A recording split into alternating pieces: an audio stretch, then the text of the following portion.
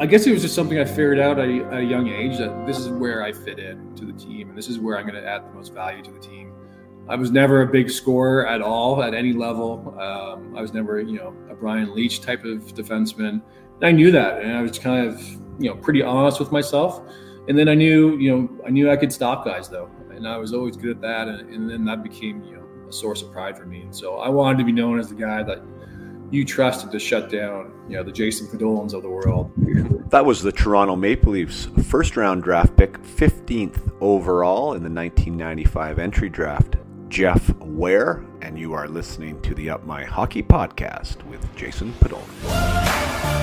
Just watch me now.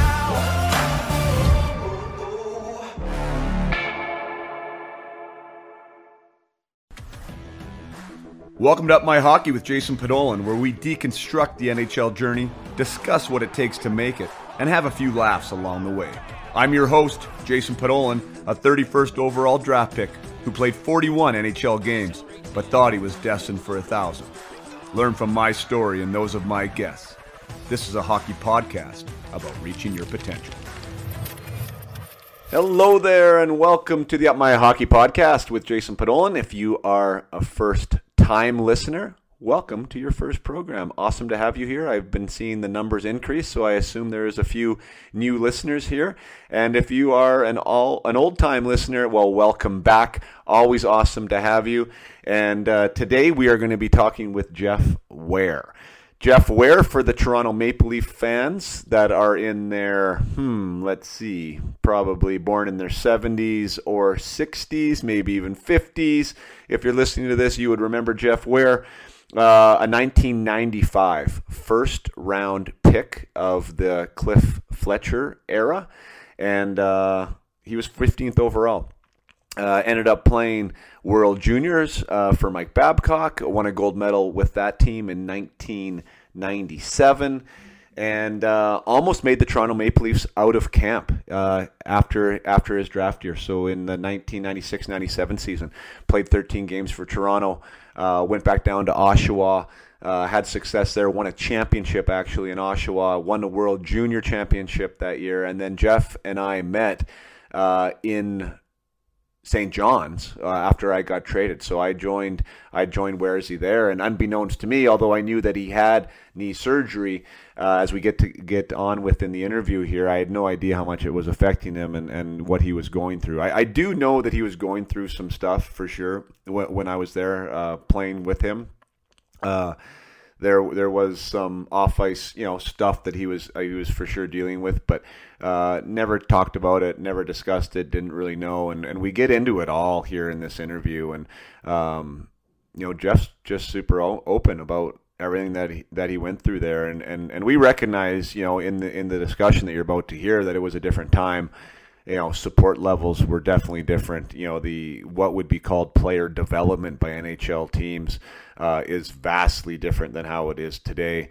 The isolation factor of playing in St. John's, the lack of discussion and communication from Toronto at the time, all of this, being a part of both of our experiences at the pro level, and Jeff, with all the spotlight that would come with being Toronto's first round pick, to his own point, he didn't do an amazing job of dealing with it and trying to deal with a limited physical facility, while the mental pressures of just staying in the lineup and what was being asked of him on the ice and the how to change his game and all these types of things. There was a lot going on for a 20-year-old young man. And anyways, there's, to this day, he says it's still kind of one of those things that, for lack of a better word, has haunts him, to be the first round pick of the Leafs that kind of never panned out. And then we talk about the things that you can control as an athlete and the things that you can't, and and finding perspective after reflection and self-assessment and all these other words that we use during this. That Jeff is now in a good spot, and he's thankful for everything that happened. But there was definitely times where he wasn't, like where it didn't seem like things were working out, and it didn't seem like life was fair, and it didn't seem like things were as they should be.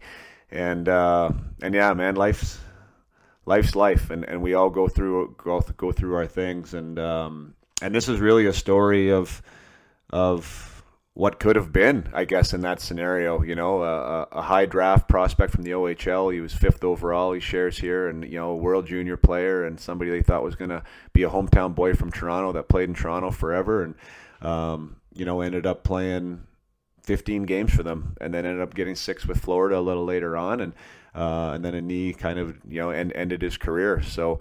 For those of you who don't know Jeff as the hockey player, you're going to find out a lot more about him here as a human. And Jeff is he's just a real good guy, very well spoken, very articulate, pensive, thoughtful.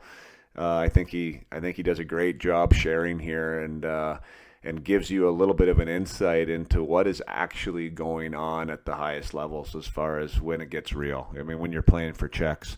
When there's pressure on the line, when you're supposed to have these expectations, personal and external, that it mounts, and there's a lot going on. So, and at the end of the day, we're all just people too. Like, that's the other thing, right? Like we identify as being hockey players, but we're just people trying to make it work. Trying to make it work out the best we can. And back in our day, there wasn't much thought about how the person was making it work. It was just whether you were getting it done or not. So anyways, without further ado, I really enjoyed this interview. This was a good, honest, heartfelt discussion with an old teammate and a really good guy. So I bring you my conversation with Jeff Ware. Welcome to the program, Mr. Jeff Ware.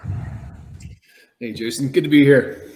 Hey, man, it's been a long time. We had a little bit of chance to catch up kind of on DM and just before I pressed record. But other than that, it has I'm just looking at the stat sheet here, man. St. John's Maple Leafs, 1999. Actually, 1998, I think, was the last time we actually played together. That's a long time ago. Yeah. I'm an old man now. Well, and I'm 1 year older than you, so watch your mouth there, sir. How's it been going, man? Like, what do you have any hockey players yourself? I don't know any of that kind of stuff. Do you got any boys playing? Yeah, I have a boy and a girl. My boy is 11, just turned, and my daughter's 8. He's playing. We're in North Carolina right now, and he's playing rec hockey. So it's not too. There's not too much pressure. It's just for fun, and it's the caliber isn't the same as it is back home in Canada, but. They're having a good time, which is fun. Right. And then my daughter, she's doing some skating in the wintertime as well. So, so we still have a little bit of hockey in our lives, but it's not the same level as it was in the past. Yeah. Did that reconnect you back to the sport again, like that he's playing? Yeah, it did. Like, after I quit, not quit, after I retired because of my knee injuries, that was 2002. And it was a tough transition for sure. So just for my mental state, I kind of had a pretty hard cut off from hockey, and I kind of walked away from it for a number of years. And then after I had my son, he started to skate when we were living up in Toronto, and just getting outside in the wintertime and being on the the frozen ponds, the magic comes back, and so it's been fun. It's been good to come back to the game. Right. Yeah. No, I'm super thankful to my boys too. I have 3. 13, 12, and 10 now, and they're all players, and wannabe players. Like, that's like they're kind of little cutouts of me, right? Like, that's what they all think that they want to do, and they want to be hockey players when they grow up and get older. And their involvement in the sport like really brought me back into hockey. And I wouldn't be having this conversation with you right now if they didn't exist, because I was. I cut ties at 30, right, when I was done, and I was happy. I was happily moving forward and moving on with life and how things go. And then they wanted to start playing of no push by me. Like their mother wanted us to be a skiing family, right? So that didn't go very well. I knew, like, we tried hard too, right? Like we tried pretty hard. We have a ski hill up here locally, and there was just one day, like, you couldn't have a more gorgeous day, like, for skiing, right? Like, blue sky, the sun was coming down. It was, it was probably like -3, so it wasn't cold in the chairlift. The snow was great, and we're on like our second run, and the boys are like, when are we going to finish this so we can go to the pond, right? Like they wanted to go skate. And it was like, this is just like so hard to try and make happen. So like we were destined to be a hockey family, but yeah, I mean, we and then we got back into it, and it's been a heck of a lot of fun, like from a new perspective, right? Like a new, just a whole new way to deal with it, right? When you're not doing it yourself. Yeah, I think again, I'm fairly removed from the game, but from my sense is that it's definitely a healthier environment than it was back in our days in terms of a focus on like mindset, like the stuff you're doing, taking care of your body a lot better. I think the game's more exciting overall than it was in the past, and so those are all like really positive things. And I think also there's more of a focus on balance, which I'm a big proponent of. If you're not playing hockey, you should kind of, put that aside and, go to the movies or go play lacrosse or basketball or soccer or, take a cooking class or do your homework. But, a little more balance, I think, is healthy. So those seem like they're like, positive improvements for the game. Yeah, I mean, I guess it's totally where you're at, right? Because it can be just as maniacal and crazy, maybe even more so, to be honest, like at a younger age. Like I remember me growing up, and I mean, potentially it was the same experience for you, being such a high draft pick. Like, I mean, I was probably one of, if not the best 13-year-old in Western Canada, and there was no spring hockey. I didn't, I wasn't on the ice every day, like I was playing other sports. Like it was at that time in our lives, like it was much more balanced. Whereas now these kids are in private hockey leagues and in hockey academies at that age and skating every day and not playing any other sports. And, so I think the holistic development of the athlete is probably a little bit better. Like to your point, like as far as, nutrition, we're mindful of. Kids are doing yoga now, and, they're talking about meditation, and mindset is a topic that you can actually discuss. Whereas in our day, that word probably didn't even exist. Right. So as far as that goes, I do think it's a little bit more balanced, but I think it's actually taken maybe a couple steps backwards when it comes to balance of the person, right, or of the athlete, because it seems like it's almost like a 12-month, a year thing for these guys now if they want it to be, and at a super young age. Yeah, well, that shows how far removed I am and the hockey culture down here in North Carolina. But I was the same way as you growing up. I was always kind of highly touted. But I took the summers off. Like we would go up to our cottage, we'd play tennis and basketball and swim and, water skiing and all that stuff. And, once hockey was done, we loved the season when it was going. And, when you didn't have a game, you were outside messing around with your buddies, playing road hockey or playing at the local rink. But when hockey season was over, it was, on to other things. And, I think it served us pretty well back then. Yeah, for sure. So I mean, because my kids are of the age that they are, I mean, I've been growing up in the minor hockey environment and coaching in that environment, right? So now I'm starting to see at every level, when kids grow, when they don't, what stars are like young, I mean, maybe sometimes they grow early, or you see these guys grow late, and the late bloomers, and it's kind of been fun to watch it from a different perspective and not like growing up and living in it. I mean, you're a big man, 6'4", 220. Like, were you somebody that grew early, and was that part of your dominance at a younger level? Yeah, I mean, I was always tall, but I was pretty lanky. I didn't really fill out until probably until we met. I started to put some muscle on. I was always, I was always a guy known as someone who's having a good work ethic, team player. But, there was always, from a very young age, there was a group who were kind of considered the superstars. And they were always the superstars, and they got most of the playing time until we all kind of hit puberty. And then there was a bit of a changing of the guard as, some of the guys who were, late bloomers, like you said, they started to get more comfortable in their bodies. Hitting was introduced to the game, which just creates a whole different dynamic. And so, I remember a lot of guys who were the superstars back in Toronto back in the day, none of them that I can recall ever kind of went on to higher levels. And there was a whole new group came in. And so that's kind of when we were all 14, 15, and 16. And that's when I started to kind of personally recognize that, this was something that, I had a gift, and, it's something, I owed it to myself to take it seriously, and things kind of took off from there. That's cool.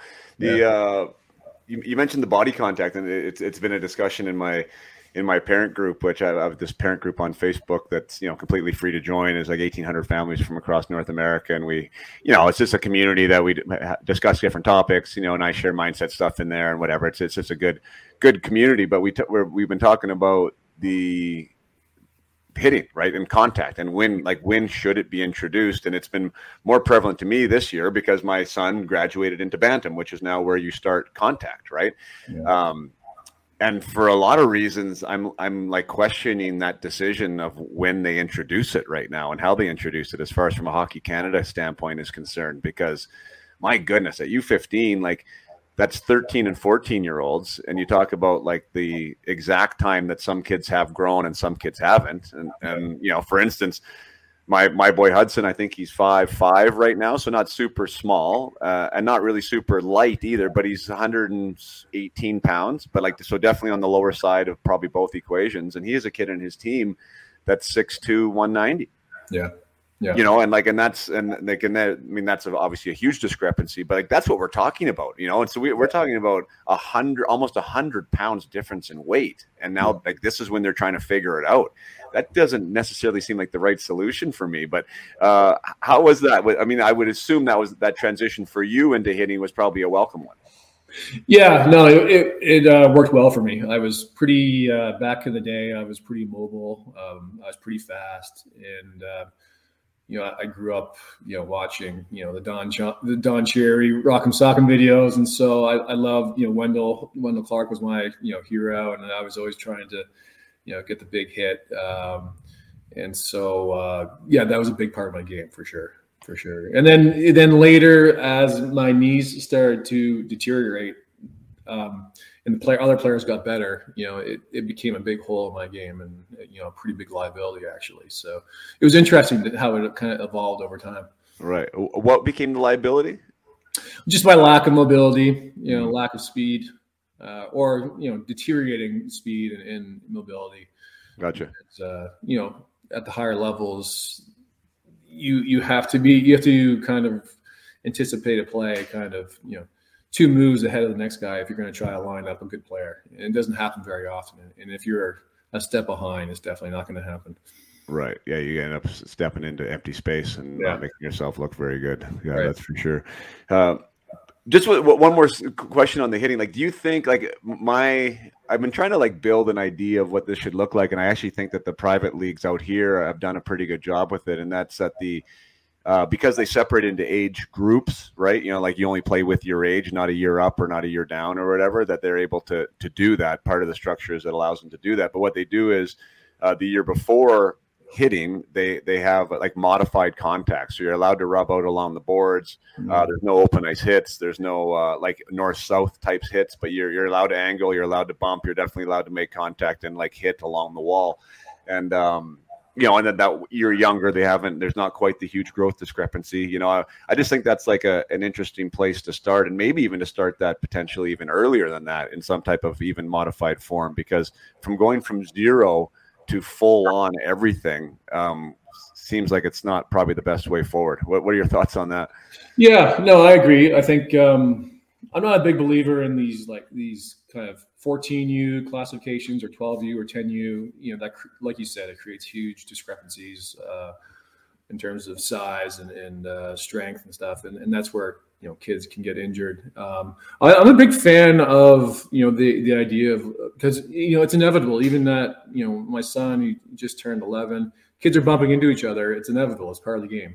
And so if you learn at an early age how to protect yourself, I would definitely support that and penalize people who are kind of out there headhunting and stuff like that.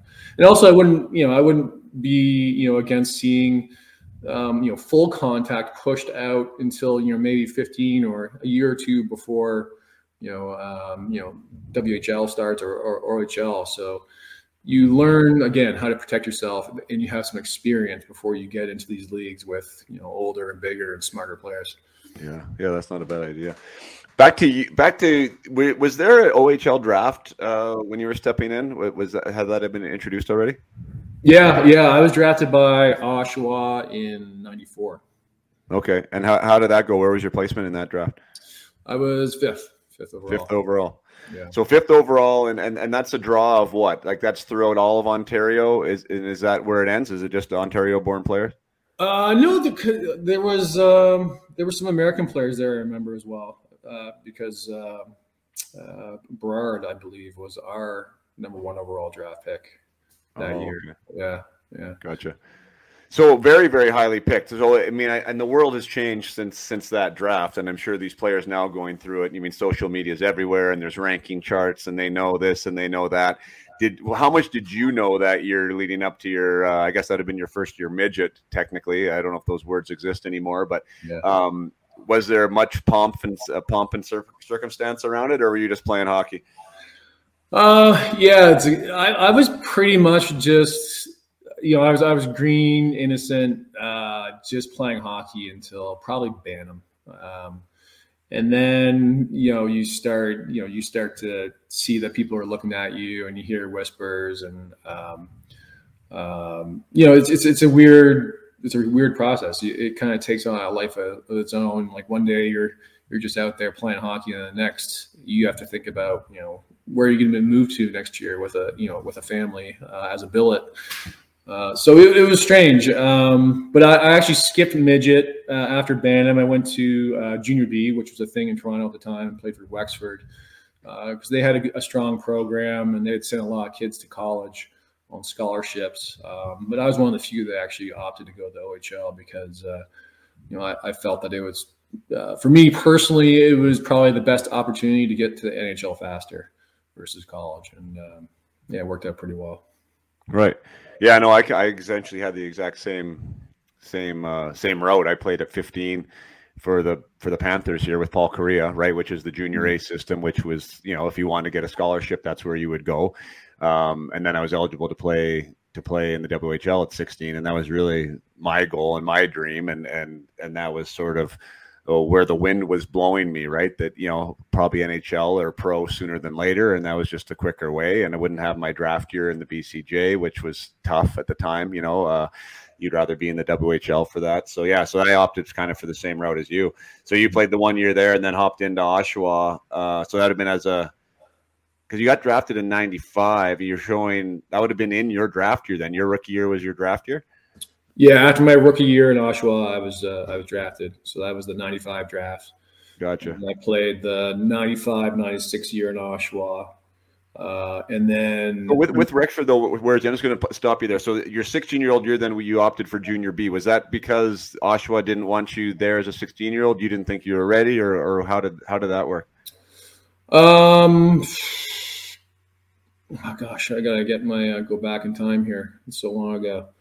Well, I think I entered at the appropriate age. I wasn't underage going into Oshawa. What is your draft years? Your 17-year-old year usually, right? So if we got those years right, you would have been drafted. Your draft year in 95 would have been your 17-year-old year because you would have turned 18. Yeah, I was definitely drafted by Toronto in 95. So maybe I got the Oshawa draft year wrong. No, yeah, but did you play as a 16-year-old then, or was your rookie year as a 17-year-old in Oshawa? I must have been 16. Yeah, I must have been 16. Yeah. Okay, that doesn't line up. But so your regardless, your draft year was the year that you had 13 points. Is that the one that is that accurate? With Oshawa, yeah. Yeah. Okay, cool. So when you come in as a 5th overall out of the draft, end up going 15th overall in the big draft, in the NHL draft. What was like? How did you identify yourself? Like, what type of player were you, or what type of player were you dubbed to be? Yeah, big, tough, stay-at-home defenseman, penalty killer. I was always a team captain or a team captain, and so I was always looked at as a leader.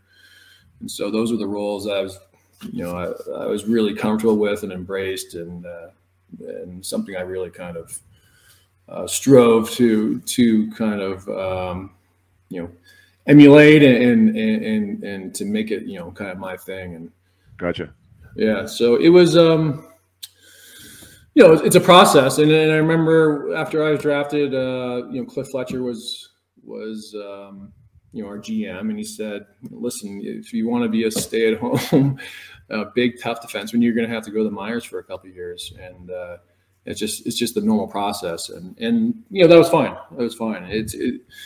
You can't just show up and think you're going to jump into the NHL and start shutting down superstars. It's a real process, and something I learned to appreciate over time. Right. That in and of itself, though, I think is a bit of a rarity. Like, to go as high as you were in the OHL draft, usually it is the flashy guys, right, or the flashier guys. I don't know if you'd say a higher ceiling or what, but I love that you're saying that, is because like when I'm working with players now in a team environment or vice versa, just on a private basis, like understanding who they are is really a problem a lot of the times, right? Yeah. Like, like to embrace an identity and to embrace a role and not to limit them in that role, because you can always expand, but just to embrace the fact of, like, you sitting there saying, like, I was a stay-at-home defenseman, I took pride in doing that. Like, that's harder. That's rarer than you might think, to hear somebody want to be that and to enjoy doing it. Yeah, I never really realized that. It was, I guess it was just something I figured out at a young age, that this is where I fit in to the team, and this is where I'm going to add the most value to the team. I was never a big scorer at all at any level. I was never, a Brian Leetch type of defenseman. And I knew that, and I was kind of, pretty honest with myself. And then I knew I could stop guys, though, and I was always good at that. And then that became, a source of pride for me. And so I wanted to be known as the guy that you trusted to shut down, the Jason Podolans of the world, putting up huge numbers. And so that was a role like I really cherished. That is so cool. And yet you said, one of your biggest attributes was your speed and your mobility. So, being fast and mobile obviously allows you to do that. But a lot of people reflect back on that time frame, and usually the big shutdown guys weren't fast and mobile, and I think the irony maybe is to your story is that you went from being maybe a new age version of the shutdown defenseman, right, who could skate the puck out and do these things, but then you sort of regressed because of your injuries to somebody that was more atypical of the time, which was a slower, big, try to be shut down defenseman. Is that accurate? Yeah, no, I think that's completely accurate. It was a frustrating process to something you would try to nurse and you took pride in, and that was part of your identity. And then while you're still playing, you recognize, like, oh my gosh, this isn't who I am anymore. This is the same player. And so you have to try to find out where you are on the team that you're at that particular time, and where you're going to fit in, and where are you going to contribute. And so that's a challenging process for sure. Well, yeah, and as you know, what I'm doing now, and I use the word mindset, and I think that encompasses so many different dynamics. It's a pretty big word, but man, like the mindset of that. You're talking about self-awareness there that a lot of guys don't have, and when you recognize the self-awareness and you're looking in the mirror and seeing that, now you have to do something about it, right? Like, how are you going to deal with that? Does your ego allow yourself to deal with that? And how are you going to make yourself relevant? Can you maybe share anything about that? Because I know that you're obviously an intelligent guy, and I remember that from even playing with you. Well-spoken, thoughtful. Like, that must have been a lot of discussions going on internally for you. Yeah, no, for sure. So I think I had my first knee surgery. Again, if my math is right, which hasn't been too sharp so far today, but it was right before my first year in St. John's. And the Leafs doctor, he worked on me. It was a meniscus tear. Didn't seem like a big deal. And he said, you'd be fine for the rest of your career. So I never really put much thought into it. But pretty quickly into the first season, it was bothering me a lot. And I recognized I was kind of a half step slower than I was. And there was a lot of swelling some days. And, I was in and out of the lineup occasionally. And so, that was challenging for me, especially, you're on a new team, you're trying to prove yourself, you're with older players who, have been around the block, and, to be kind of the first round kid who's, maybe he's hurt, but he never really had a specific incident, and so maybe he just doesn't really want to play. So that was a process for me, especially because like we talked about, I kind of prided myself on being a team guy. So it was a searching process. It made me sensitive at times to criticism. Because I felt vulnerable about this again, my identity was changing, and where am I going to fit in? And so it wasn't a lot of fun, to be honest, but it was it was important to do, and you had to be honest with yourself, and again try to figure out where you're gonna where, if you really are a team player, where you got to figure out where you're going to contribute to the team the best way you can. And so that was the process. We're talking at 20 years old too, right? Like, I mean, that's the thing. Like that kind of stuff actually blows my mind, because there's so much going on, right? There's so much going on a personal level. And I remember my experience out there. I mean, I had so much going on. You had so much going on, right? And I don't know what you remember, but there was not one person talking to me about any of it. Well, yeah. I mean, Newfoundland it has a lot of virtues, amazing people, so nice, pretty, but it's very isolated, and there's not a lot to do except kind of sit around and kind of think about what's going right, or sometimes what's going wrong, and that can create a pretty negative feedback loop, which isn't healthy at all. Right. Well, and that, to my point, right? So I mean, if you're somebody that internalizes something, right, and you decide not to go out and go to the bar, let's say, and have some beers, which was what I decided to do half the time when I didn't know what to do with myself, right? Like, we'd go meet some people or whatever, take your mind off things. You can get into some bad habits on both sides of that coin. But I guess my point is here's a first-round pick from Toronto that's just had surgery, that you're going through all this stuff that you're noticing and trying to deal with and get in the lineup. And who talked to you about it from Toronto? So I hope the situation in Toronto has changed, and again, I'm far removed, so I don't know. But it wasn't a great environment for bringing up young players, to put it gently. there wasn't a lot of dialogue, there wasn't a lot of feedback. And because you were isolated, there was just no sense of visibility. You kind of felt like you were getting lost in the shuffle a little bit. In hindsight, I think that was a mistake, to be honest. I mean, there was some truth to it for sure, but I think over time, and after I've stepped away from the game for a number of years, I kind of realized that there is a lot of things out of your control, but if you spend your time dwelling on that, it's no good. You just have to focus on the things that are in your control. And, part of that is just showing up with a good attitude, even if you have to fake it. And sometimes you do, but, show up, have a good attitude. And, I think if you keep doing that over time, that someone's going to notice, whether in St. John's or you're in, Toronto or Brandon, Alberta, or New York. I think if you keep showing up, you keep trying, you try not to beat up on yourself or, complaining about the situation, that eventually someone's going to recognize it and hopefully give you a shot. And, maybe I'm looking at things with, rosy colored glasses now that I'm, 20 plus years out of the game. But, when I zoom back into that moment, it was a difficult time. Quick break from the episode here to remind you all things Up My Hockey. Up My Hockey is your home for holistic development. If you're looking for player development and you're looking for it to do it in a style that is new age and is thoughtful and is progressive, then developing the person behind the player is the way to go. To give your player the mindset tools. As Jeff so eloquently says in this episode, you get provided with tools and strategies to empower yourself, that you can make different decisions in the moments that are going to be beneficial and that aren't going to be harming you because you don't know the difference. It's so crazy that these things aren't really taught in school. It's crazy that they're not taught, elsewhere in sports and in environments that you're at, when they're such an integral part of performance, development, peak potential. So that is what Up My Hockey is. It's unpacking the athlete and providing a holistic development approach to being your best.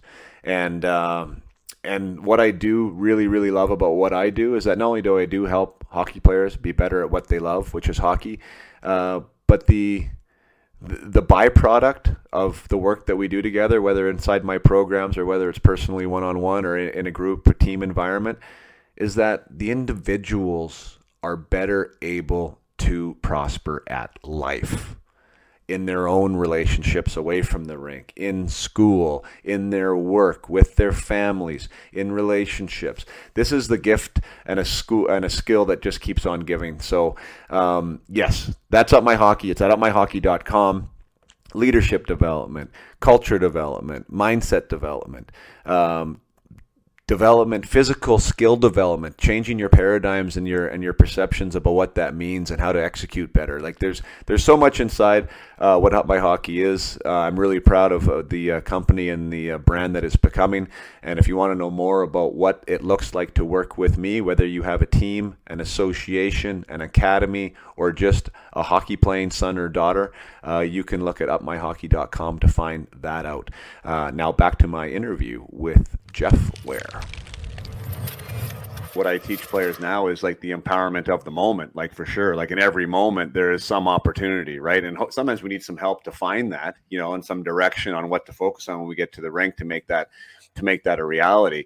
So I'm definitely not a victim player. There are circumstances and there is situations where there's things that you can't control, as you're saying. But I'm just only bringing that up just for the listeners here, right? Like just to and not even to point fingers at Toronto, because I'm sure Toronto was probably one of 28 other teams that was behaving very similarly back at those days. But It was a very isolating experience, and there was no support available. Not to our recognition anyways. And it didn't seem like they were very engaged in giving that, like, and whether even they knew what support was, right? Like, I think it was 20 years ago, but like to have you again, to use your scenario that you've just gone through the surgery, like there's a lot going on with that in and of itself, right? To recover from a surgery, to be now in a new place, in a new team, like you said, trying to fit in with your peers, trying to earn their respect, trying to find your way on the ice. Like all this stuff, like, could you imagine if Billy Waters came up every couple of weeks? Where's you? How's it going, man? Like, what's up with your knee?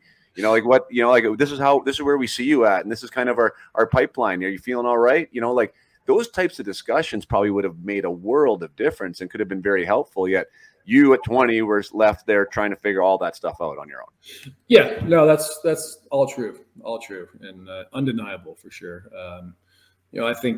I think I talk to Bill Waters maybe once a year, and I do distinctly remember, and I don't know if you recall this or not, but I do distinctly remember that there was a big emphasis on, whether we win or lose, we're going to win the fights. So there was a big push, and in my case, it was explicit on many occasions that like you're going to go out and you're going to take care of business, and that was another challenge, because that wasn't who I was.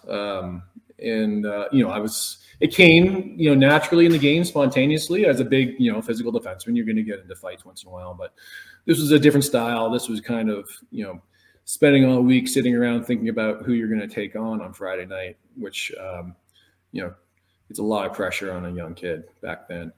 So, to have someone to talk to just events, or to have someone listen to you, that would have done, incredible wonders, I think.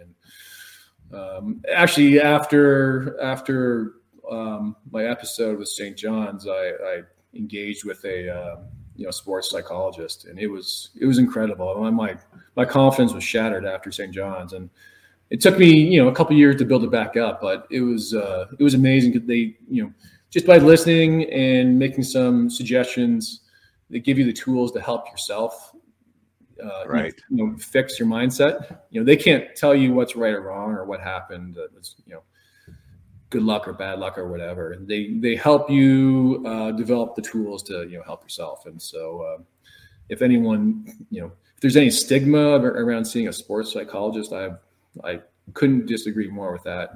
I think it's great for any player who needs to talk about things. Yeah. No, fantastic. I love that share. What a great share, and way to be brave enough to be able to do it, because at the time there was a stigma about like one, and there still is that stigma, not necessarily about the profession of sports psychology. Like I think that that's kind of gone by the wayside. Like there's massive value there, and I completely respect the people that do it. But for an athlete in that moment, being a pro athlete, to hold up your hand and say, there's something not right here, you know, I got to go see something, right? Like that's the narrative that I think sucks. Because why do you have to be broken to go see a sports psychologist? And that's what I say with guys that are working with me, right? Like you might not have confidence, things might not be going well. Like, and I will obviously love to get you through that and over that. But like, you should be seeking people like me out or a sports psychologist out when things are going good. Yeah. You know, like prepare for the storm before the storm happens, or even how can you fine tune what you're doing well now to get even more out of yourself, right? Like it should be looked at as a high performance tool, not as like a way to recover from something horrific. You know what I mean? Like, yeah, I don't like that. I don't like that people wait that long either, but I'm so thankful that you did and you got it and you have a great story to share for it. What was that process like for you? Like to get to that point where you wanted to pick up the phone and say, hey, like I want to make an appointment. Yeah, it was, you know, so after my first year in Toronto, again, I don't want to kind of rehash all the dirty, you know, laundry, but I felt like things weren't going in the right direction with the organization. So I asked for a trade, you know, very quietly, and they just flat out said no and didn't really give a reason. There was a new management change or new management in Toronto at the time. It was, you know, Mike Smith and a whole different regime. And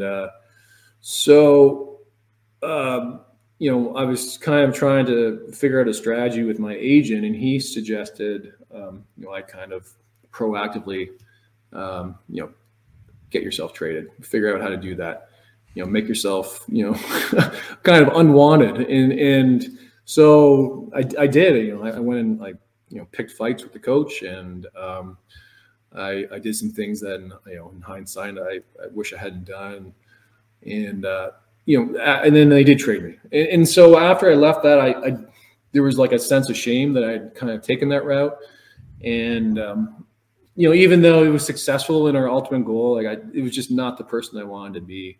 And so, you know, after Toronto, I felt like, you know, it's time for me to take ownership over my career. You know, my agent can't do this for me. My dad can't do it for me. My old coaches can't do it for me. Like I have to do it. And so, you know, again, it's just kind of looking in the mirror, being honest and saying like, what do I need right now? I need to talk to someone who's objective and has no, you know, axe to grind. He's not political, like someone who's just going to kind of listen and hear me out. And then just the process of talking, you know, you start to figure things out yourself. You start to see things from different angles and a different light. And then, you know, you figure it out and you start to heal a little bit. Yeah, that's totally it, you know, and that's the thing. As far as like my placement too, like, which I think is relevant because like I did mention sports psychology. I am not a sports psychologist. Like, so I just want to make sure that there's that line there. Like, and I have immense respect for them that have done the academia required to do all that. And they're super. I've talked to a lot of guys that have benefited from them. But I think there's why people like me exist is because there's a lack of trust by some athletes that like, what does this person really know? They've never been there, you know, like what am I telling them for, you know? And so I think where someone like me comes in, who doesn't have letters after my name, but has been in the same dressing rooms you've been in, right? And tried to do the same things that you tried to do and did some things really well and failed in other aspects, right? That we have this breadth of experience, first person, first world experience that helps, right? And we can speak the same language and speak the same talk. So it becomes a bit more approachable and a bit more familiar, right? Like to be able to make that call, right? Or to be able to say, hey, I'd like to talk to somebody. Because I know for me personally, that was one thing that was available at the time. Like, I mean, I know Florida had a sports psychologist that like they introduced us to. Toronto also did. But it wasn't like the introduction felt to me like, yeah, like I would have leprosy if I picked up that phone. You know what I mean? Like there was no way I was going to do this. That was just like, you know, that was me telling them that I couldn't handle something. Right. So anyways, I think it's more approachable now. I think the space is more approachable, but like as eloquent as you are with it in your own experience, like everything you're talking about there, like, yes, there's on ice components to it, but it's not the athlete, it's the person that's dealing with it, right? Yeah. It's the person that's dealing with it, and so much of the focus was on on the physical asset of the hockey player, and that everything else was just forgotten about. And it's starting to come to light now that without what's going on between your ears connected to your hands and your feet, right, to give yourself the best opportunity in the moment, like, it's just not going to work. So have you found that some of that stuff that the sports psychologist that you worked with them on is applicable to life and job and being a dad and a husband? Oh, it changed my life for sure. After going through what you and I went through within hockey, and then taking the time to reflect on it, objectively and thoughtfully, recognizing where you made mistakes and recognize areas where you had a bad hand and things just didn't work out for whatever reason.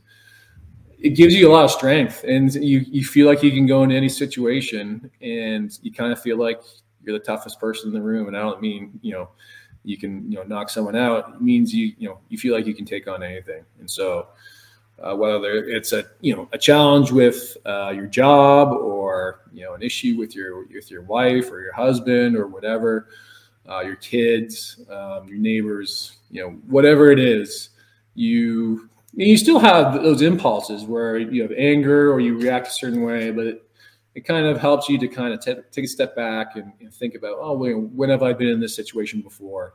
What's worked? What doesn't? What's really my goal here? And it just helps you to kind of be a little bit more thoughtful about the whole process. So it's been amazing. I would definitely encourage it for anyone who needs it. Yeah, right. And I assume you saying that you would have engaged with somebody prior to the time you did, whenever that would have been, but to have somebody on your side or at your shoulder that wasn't mom or dad or an agent to help you navigate that space, I'm sure you would have found valuable. Absolutely. Again, we were babies back then. We were barely young men, and we were just learning about the world. We were just learning about our bodies, the opposite sex, drinking. You had all these pressures. Thank God we didn't have social media at the time, because that would have added a whole new element. Yeah. And then you're shipped off to a different city. You're living with a strange family. Not that they're not nice, but it's a lot for a young kid. And so to have a third party who's objective, who will just kind of listen to you with no judgment, that I think that'd be a great thing. And if I'd had that earlier, who knows? Maybe it wouldn't have helped my knee, but maybe I could have handled the kind of the downfall a little bit better. Yeah, well, exactly. Navigate the space. I mean, and how that environment affects you, personally, is huge. And I think, there's so much going on there for all of us between the years. And one of the things I was just thinking, physical is a huge component of that, like your physical ability to do something. And when people are coming back from injury or the body's degenerating as you move on in your career, sometimes it gets the process is quickened for different circumstances. That's a whole issue. And then you have the ability of your EQ, right? Your emotional quotient, not only with yourself, but with your teammates and with the coaching staff. That was something when I look back on my history, for some reason I had this chip on my shoulder with coaching staff or with management, but I wanted the boys to love me, right? That was my dichotomy, right? I wanted to be one of the boys in the room. I wanted to have the respect of the group, but I didn't want to feel like I was putting on airs for a coach or for whoever, right? And I think that approach, I was totally missing the boat, because that's all anything is connections, right? Coaches need to be in love with you, right? Because they make a huge difference, right? If there's any reason for a coach not to like you, or for anyone in that organization not to like you, you're not doing yourself any favors. So fostering those connections and understanding that, and even that, right? Who teaches that right now? Yeah, it's experience. Again, reflecting on what's working, what's not. Right. I started to do it more in the last few years of my career. I was with Syracuse, and I'd figured it out by then that I need to I started to put myself in the shoes of the coach, and like, how does he see me? Like, how am I going to help him achieve his goals?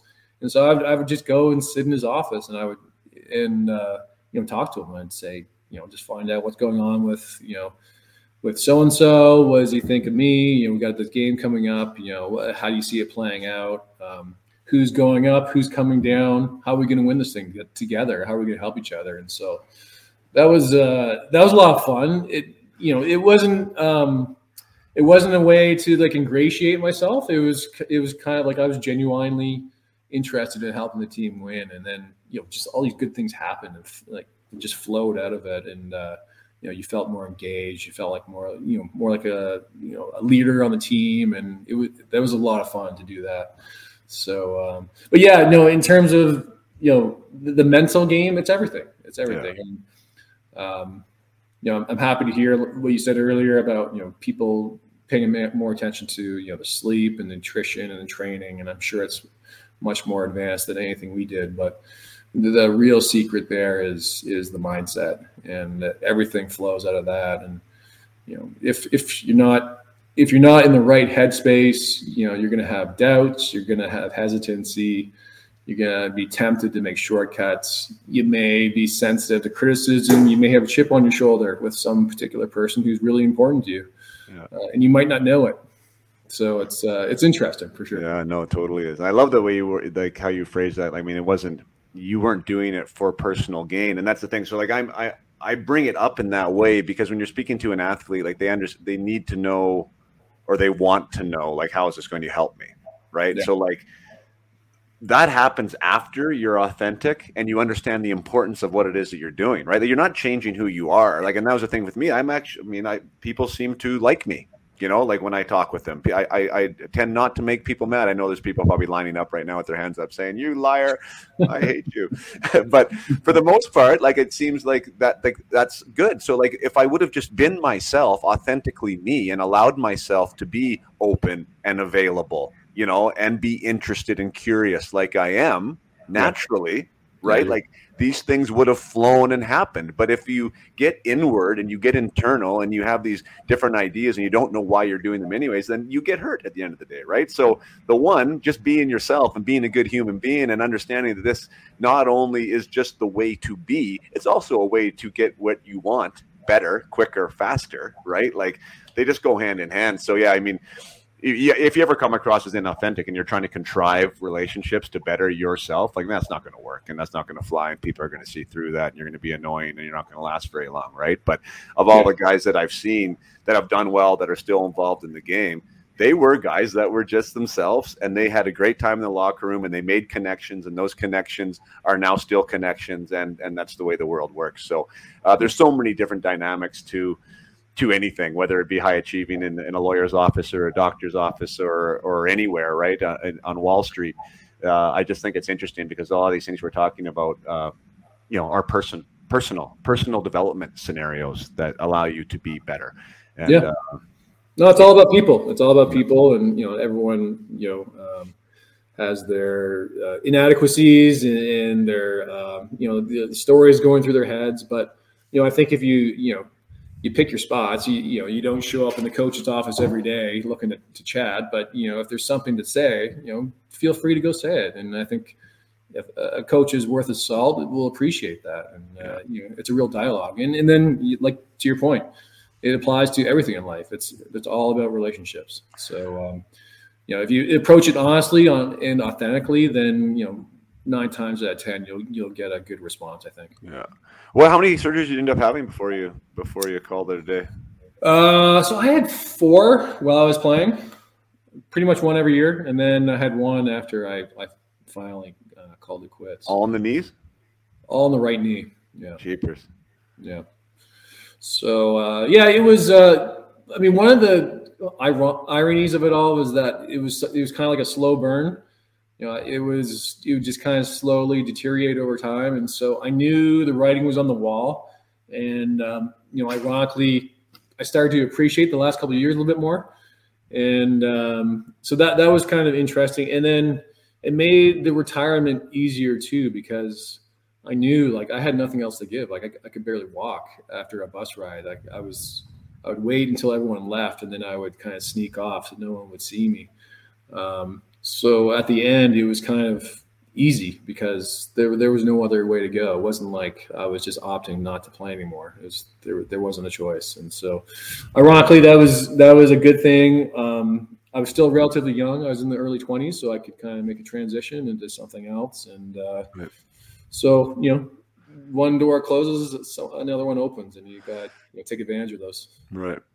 And I know my ego had a lot to do with like me leaving, or you have those questions, being this child star and all this, these projections that you're going to do this and you're going to do that. And, I ended up playing 41 NHL games. And, in the intro to this podcast, I thought I was going to play 1,000. And that was really, the truth of it. Right. And there is a ego side of that when you're looking back to be like, what the F happened? Or like, how did I fail, or where did I go wrong? Like that was part of it for me, like at 30s. And I think with you, I would assume, and correct me if I'm wrong, but like being from Ontario, being a Toronto first round pick, and then like to walk into your first year pro, to have your first surgery, and to really never be who you were supposed to be, even physically, like, was that hard, like answering those questions or being deemed, a bad pick or a failure or whatever would have come across your way? Oh yeah, no, I've heard it all. Worst pick in Leaf history. Terrible player. I've heard it all. It was. Yeah, I no way to get around it. It was definitely hard. That stuff, those kind of criticisms, and they burn you like temporarily, but the real kind of disappointment came from just not achieving what, like you said, and what you would set yourself out to achieve. And it's really a part of your personality. You're this young guy coming up with all the promise in the world. You're going to be a career NHL player. You're going to have a ton of fun, maybe win the cup one year, make a lot of money, and just like didn't even come close.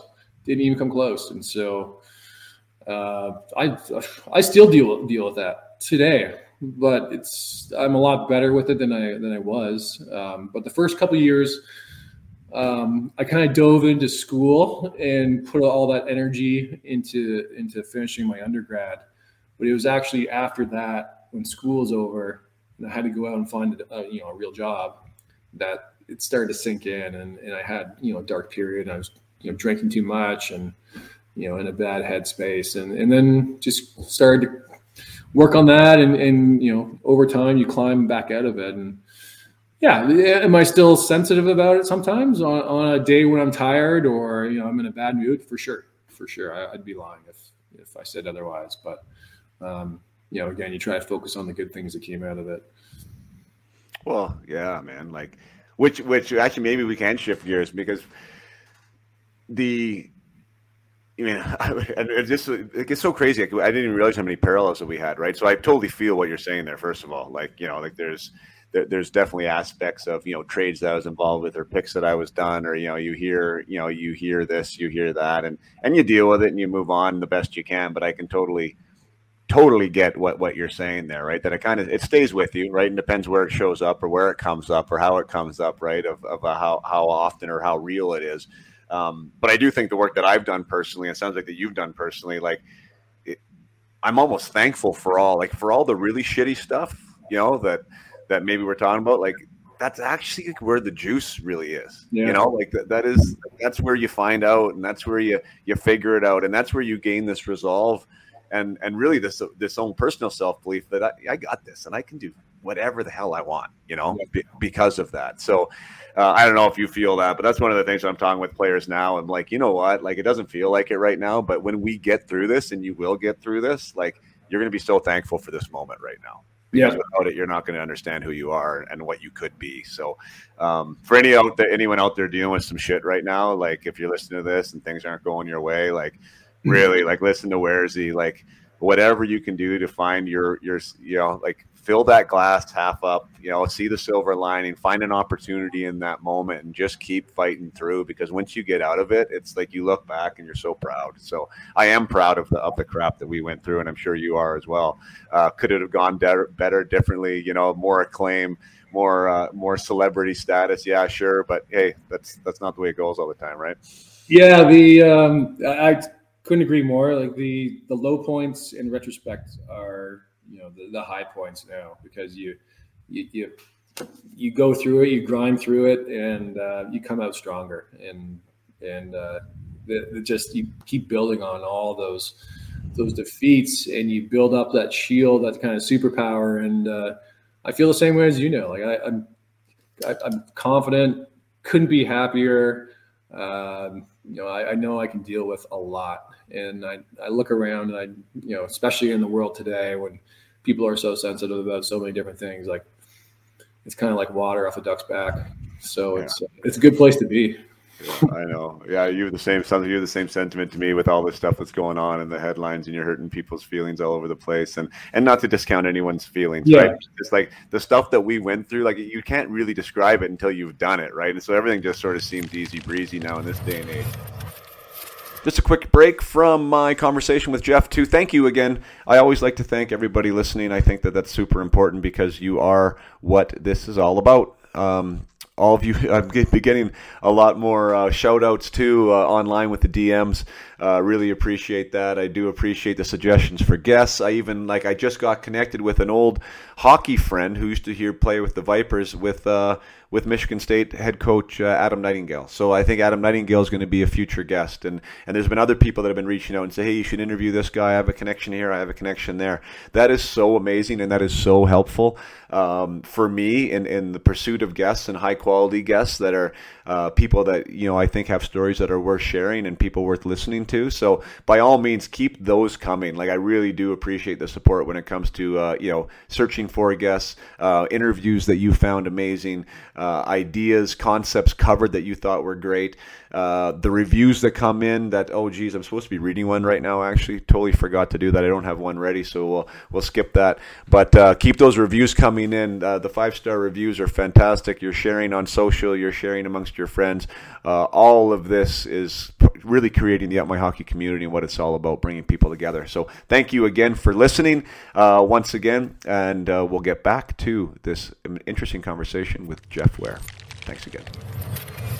Let's talk about that whole World Junior, which was awesome. And so this was kind of when the glory days were happening, right? I mean, 5th overall pick, and then you're playing junior, and your knee's good, and you're feeling healthy, and now you're representing Canada. Was that one of the highlights for you, winning that World Junior gold medal and playing for Mike Babcock? Yeah, it was. What a year. That definitely was the highlight year. So I made Toronto out of the camp that year and played a handful of games with them. Then they sent me to try out for World Juniors, and I was, fortunate enough to make the team. And then after World Juniors, I went back to Oshawa and we won the OHL championship. So, oh wow! So it was a big year for me. But yeah, World Juniors, in retrospect, probably maybe the highlight of it all. I mean, to have that opportunity to play for your country, represent your country, and then to go ahead and win under an amazing coach with incredible teammates, world-class program. It was just what a dream come true. It was just unbelievable and so much fun. And of all the challenges I had in some of the memories with hockey, that some were not as great as others, through and through, consistently World Juniors is just the best experience ever. It was so fun. Yeah, I couldn't agree more. What do you think of Mike Babcock? There's kind of an interesting discussion there, because you had the chance to play for him there. He did go on to, for all my Toronto Maple Leaf fans that are listeners, you also didn't get a chance to play for him under the Maple Leaf logo. I played for him as the Spokane Chief for 2 years in the day.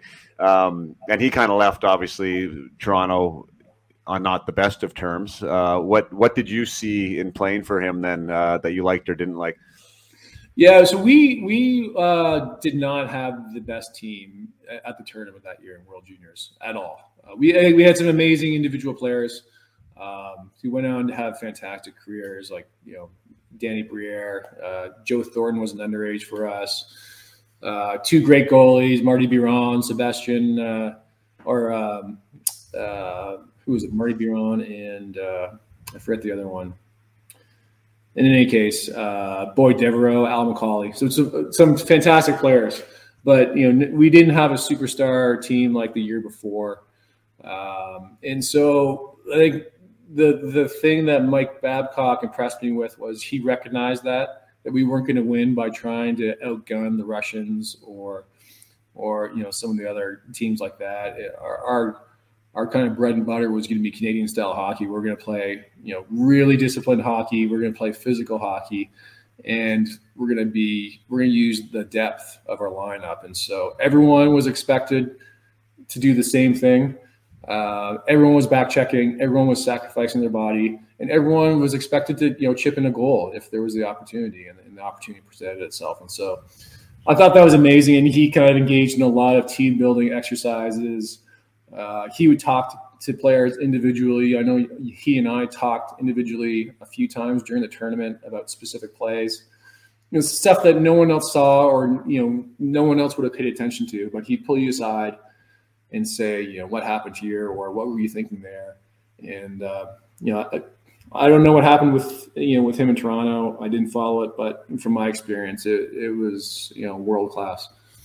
Yeah, he was always super prepared for sure. That's one thing. And he was really intense, right? Like he took what he did seriously. And I think that he had not that other coaches don't, but he was one of the only first and few coaches that I had that was like, he seemed to me to be what an NHL coach should be. Yeah. Yeah. I don't know how to describe that, right? Like, but yeah. He was, works and stuff, and like for sure, he, his cynicism, and he, there was an arrogance a bit to him. But like as far as like from a hockey standpoint, like I thought that he knew his stuff. I knew that he was intense. You kind of knew what you were going to get with him, and he understood the game really well. Like there's lots of things I could say that were definitely very positive about Babs. Mm-hmm. Yeah, no, for sure. He had this kind of two sides to him where you felt like, at least personally, I felt like I could go up and talk to him about something, but you knew you couldn't hang around too long and waste his time. Like to your point, it was business. We're all here to win. That was the goal. And so like, what are you doing? Like, how are you pulling the ship forward with the rest of us to help us win? And I appreciated that. Like we were all there to win. So, it was great for the period that you're together for World Juniors. Would it be the right approach over the course of a season? I don't know. I'm not a coach, but it worked wonders in our scenario. That's awesome. You got to play with Danny. I still keep in touch with Danny. What a great human being he is. Assistant GM now in Philadelphia and a phenomenal hockey player. And I was so thankful that he actually, I don't know if you know his story with that, but I think he tried out 3 times before the time he made it. Like I think he was asked as a 16-year-old, 17-year-old, 18-year-old, and then he finally made it as a 19-year-old.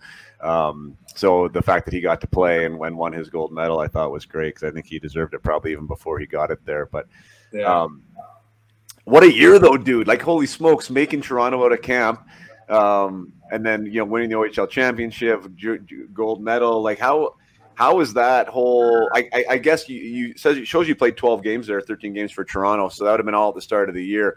Did you ever get to a spot where they said to get a place, or were you living in a hotel the whole time during that period? No, I was living with my parents. I'm born and raised in Toronto, so we didn't live that far from Maple Leaf Gardens, and so yeah. In retrospect, it's hysterical, but at the time, I didn't think anything of it. I was like, yeah, this is great. And so I would have guys like if you lived close to us, guys like Larry Murphy like picking me up to drive me to practice and stuff, which is just so surreal and bizarre. Right. But so I played 13 games with them. I think that at the beginning of the season I was in and out of the lineup. How did it go? How would you describe those 13 games? I thought I was happy with the way I played, to be honest. Obviously, it's a whole different level of intensity and professionalism, but I felt comfortable, to be honest. And they told me they wanted me to have more ice time, which I I totally got from a development perspective. And so they said, this is the game plan. You're going to play World Juniors if you make the team.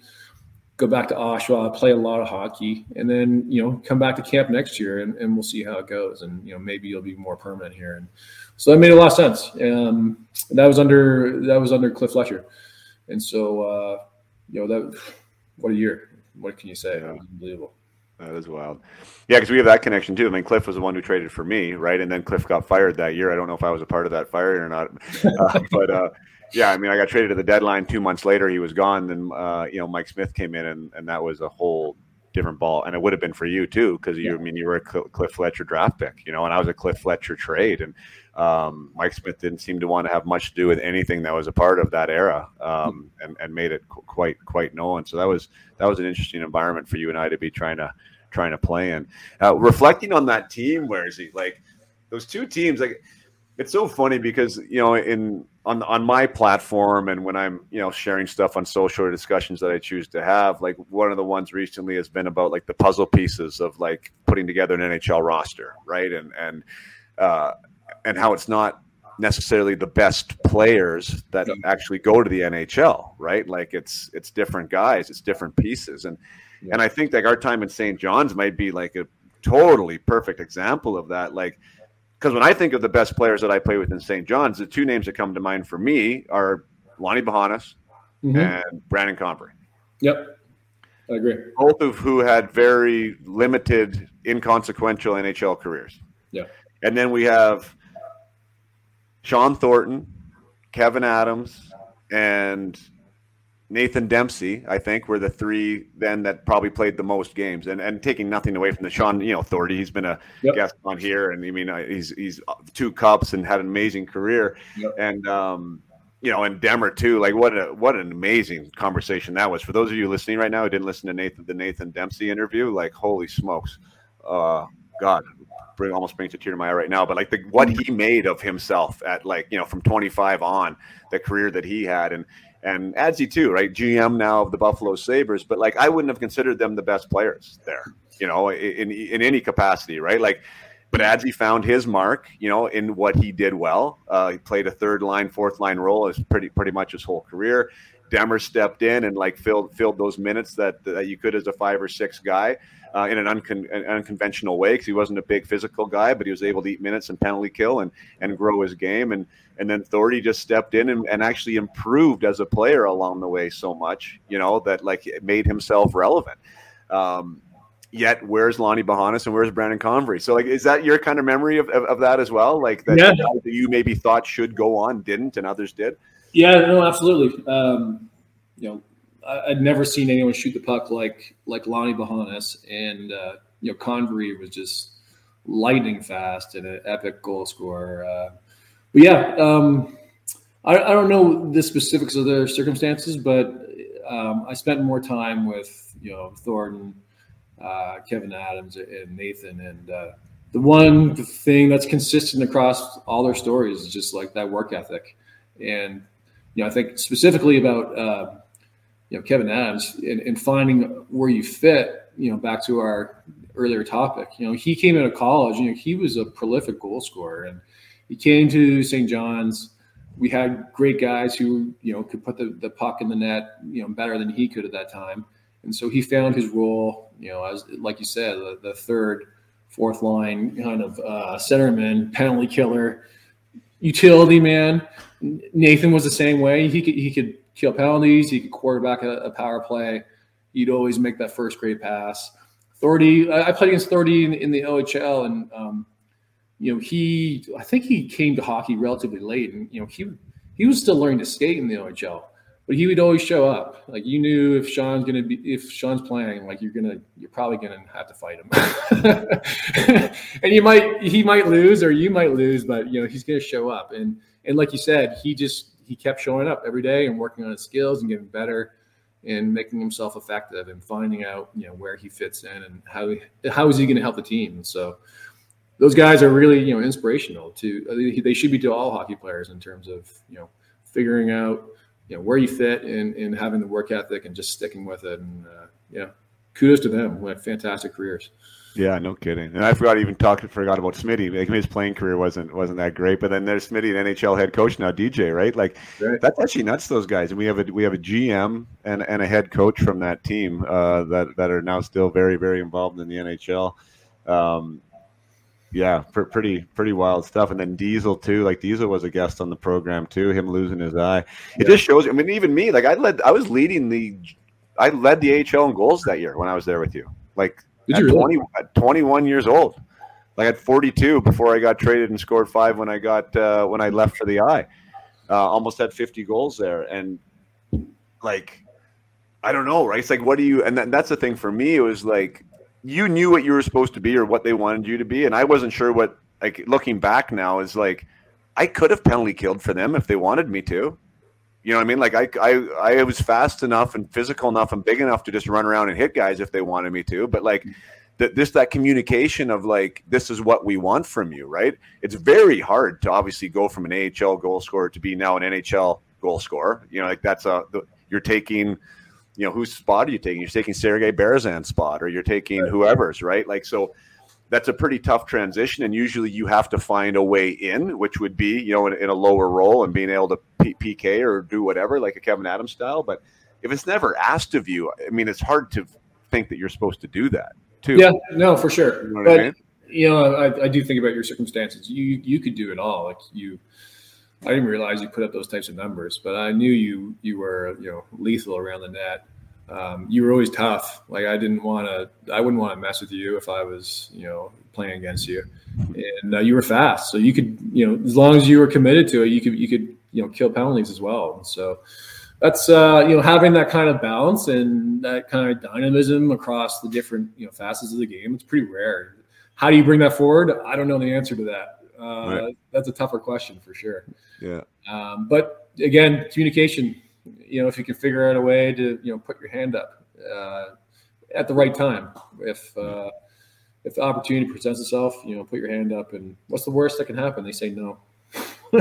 Yeah, no, exactly. Yeah. And Kevin Adams, actually, I mean, if I won't remember obviously verbatim, but in Toronto, so in the same environment we were in, but he had a very different experience. Like, Mike Milbury took him aside, he said, at the one camp or whatever the scenario was, and like pointed out Matt Sundin and whoever else was on the ice at the time, and he was like, "Do you think you're going to take his spot?" You know, and he was like, "No," you know, and he's like, "Well," like, anyways, it was a nice way of him saying, like, you work on your face-offs, work on the things that are going to allow you to get into the league, right? Because you're not going to take his role, you know, like, this isn't going to be for you. And so Adzi, I mean, credit to him, because that's totally who he is, right? Like, give me a job and I'll do it. Yeah. Like, he owned it. Like, he went and worked on face-offs, and he worked in his PK, and, like, you know, and he not necessarily forgot about his offensive instincts, but that was what he was okay doing that, right? And that's amazing, right? And a lot of guys aren't willing to make those commitments, but at least someone told him to do it. Yeah, you know what I mean? Like, that's nice too, right? Okay, now I have a job, now I have a role, and I think for athletes or anyone in anything, right, any type of business at all, just tell me what the expectations are and what the roles are, and then I can step into it and knock it out of the park, hopefully, right? Like, that's a good thing. So I do like that with hockey now. It does seem like the communication level is much higher, which is good, right? Because you can only do so much trying to figure it out on your own all the time, and I think that was kind of where we were stuck with it most of the time. But good times there, man. Like, totally good times. I have Danny Markov is on my hit list. He says apparently he's getting divorced right now, and he needs some time before he's going to come on as a guest. But it's not going to be a riot. You're going to have to tune back in for Danny Markov. Give me your best Danny Markov story. Do you remember any? Probably not. I want to repeat. No, I mean, talk about a gritty guy. Danny was always, you know, super gritty. You know, even in practice, he'd drive you nuts because he'd be going, you know, 1,000% and trying to take your head off. So, and so, while smelling like cigarettes and booze at the same time. That's right. That's right. Yeah. That guy lived the way he played. Like, that's one of those guys that I would say, like, that's how you best describe him. If anyone is a hockey fan and was a Toronto Maple Leafs fan and you watch Danny Markov play hockey, because, like, what was he, 165 pounds soaking wet? Like, Oh, he was tiny. He was tiny. And he would just throw his body at shots, at people, at anything, right? Like just relentless out there. You'd have to shoot him to stop him. And that was what he was like off the ice too. Exactly the same way, I think. Yeah, he was wild. He's missing teeth, and he was out all night, and then would show up and go dive head first through the boards, like no problem. No problem. There were some characters back then. It was a different world. That was like old school slap shot type of hockey back then. It was a wild world. And I tell people some of the stories, the stuff that happened, they don't believe me because they can't believe that stuff like that actually happened. Were you there for that bar brawl in on that Newfoundland trip, that exhibition trip? Were you there then? I don't think so, no. Okay, so you might have been up with me. I just missed it. Like I was in Toronto still at the time, and Danny was back, and Thordy was there, and Bird Dog was there. I remember hearing about that. That was right after training camp, I think. Yeah, it was right after training camp. They were on that exhibition series through the Rock and all those little towns. Gander or something. So, anyways, I won't get you to, because I wasn't there. I wanted to hear your version of it, but that's supposed to be one of the all-time Danny Markov, like starting things off stories, like that turns into like a slap shot style bar brawl. Oh my gosh! Thank God I wasn't there. No kidding. Nothing good is coming from that. Oh man. But yeah, that Lonnie Bahanas, and I think we'll cut. But I just like he's one of those ones, and Brandon too. I'm still buddies with. Well, actually, I shouldn't say that. He's not returning my texts anymore. I don't know what happened to him. But Connor and I used to be pretty good buddies. I'm gonna have to try and reach out to him again because I think he'd be amazing on this show too. I'd love to talk with him. Lonnie as well. But God, Lonnie could play, man. Hey, and the weird part with him is, and Diesel and I talked about him a little bit, Mark Dale, when he was on, but like. He succeeded every time he went up at the NHL level, and especially that 1 year with Toronto. Like he left us, he went up and like almost single-handedly, and I say that like for real, like got the Leafs into the second round. Yeah.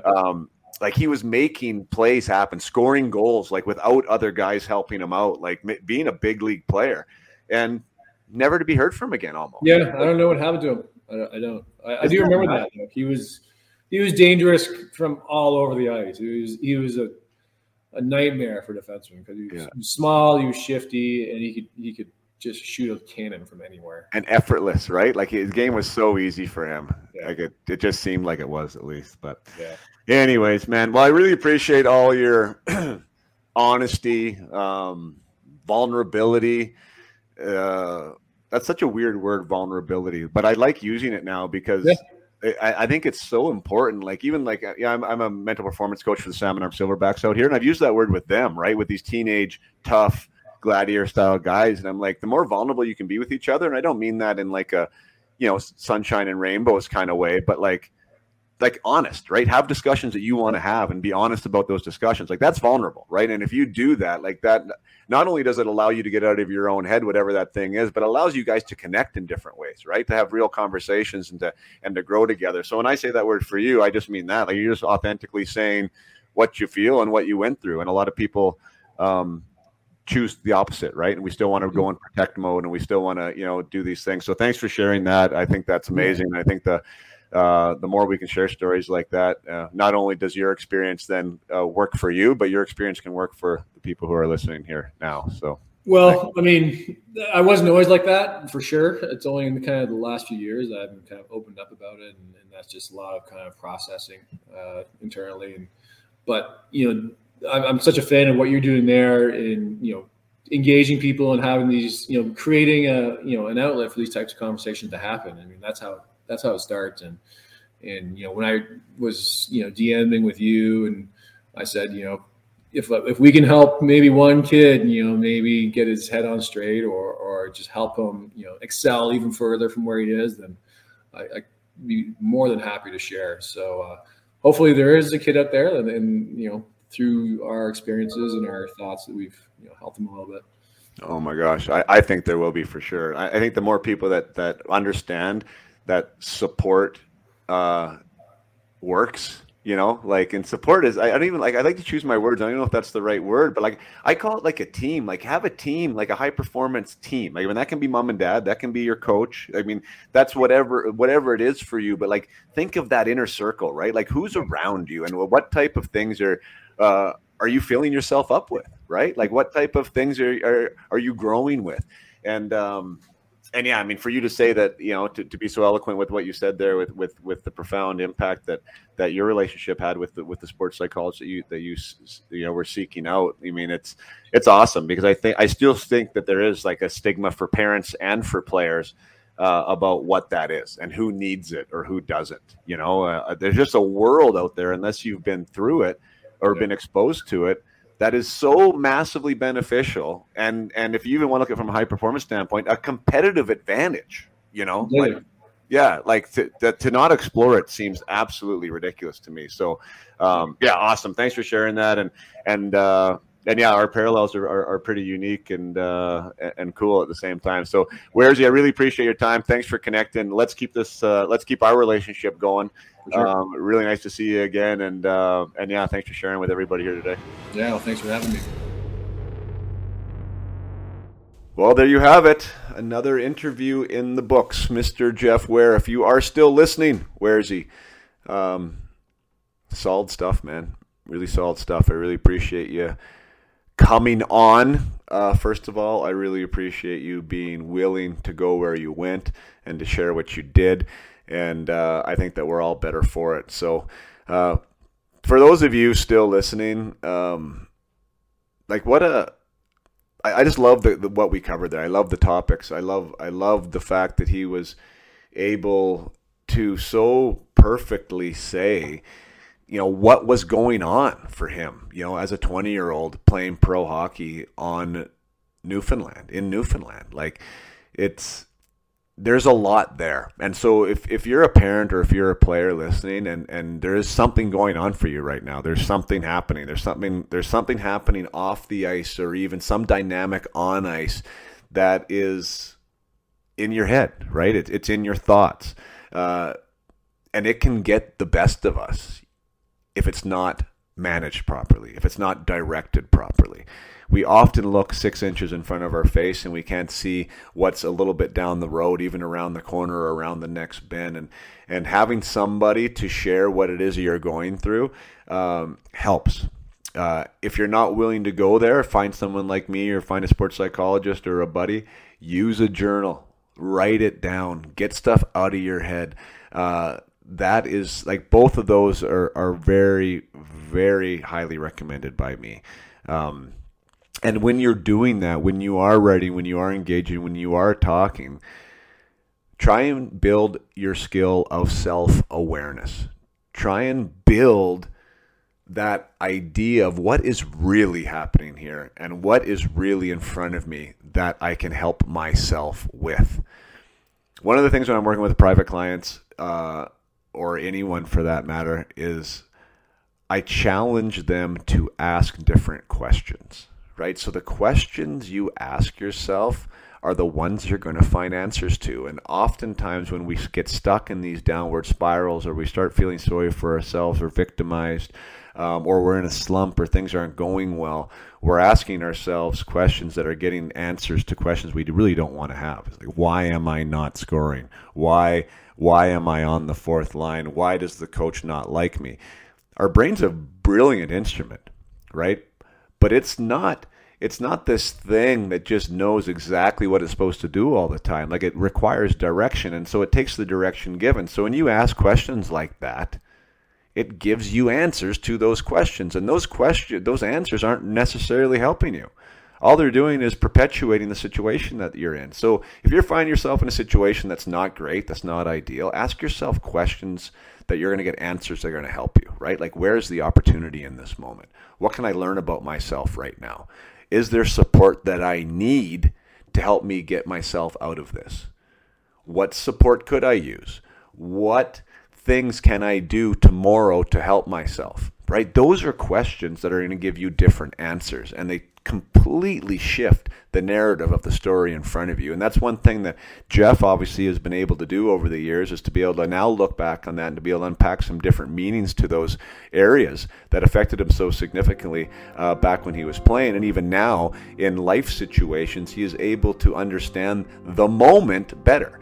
And when I work with athletes, that is one thing I talk about, is closing the gap. So all of you parents or players out there, you understand closing the gap as being this hockey term, right? The gap between the forwards and the defensemen, and you want to keep that gap tight and keep it snug so there's not room for the forwards to move. But it applies in your mental thoughts too, in the stories that you're telling yourself about the events that you are living in.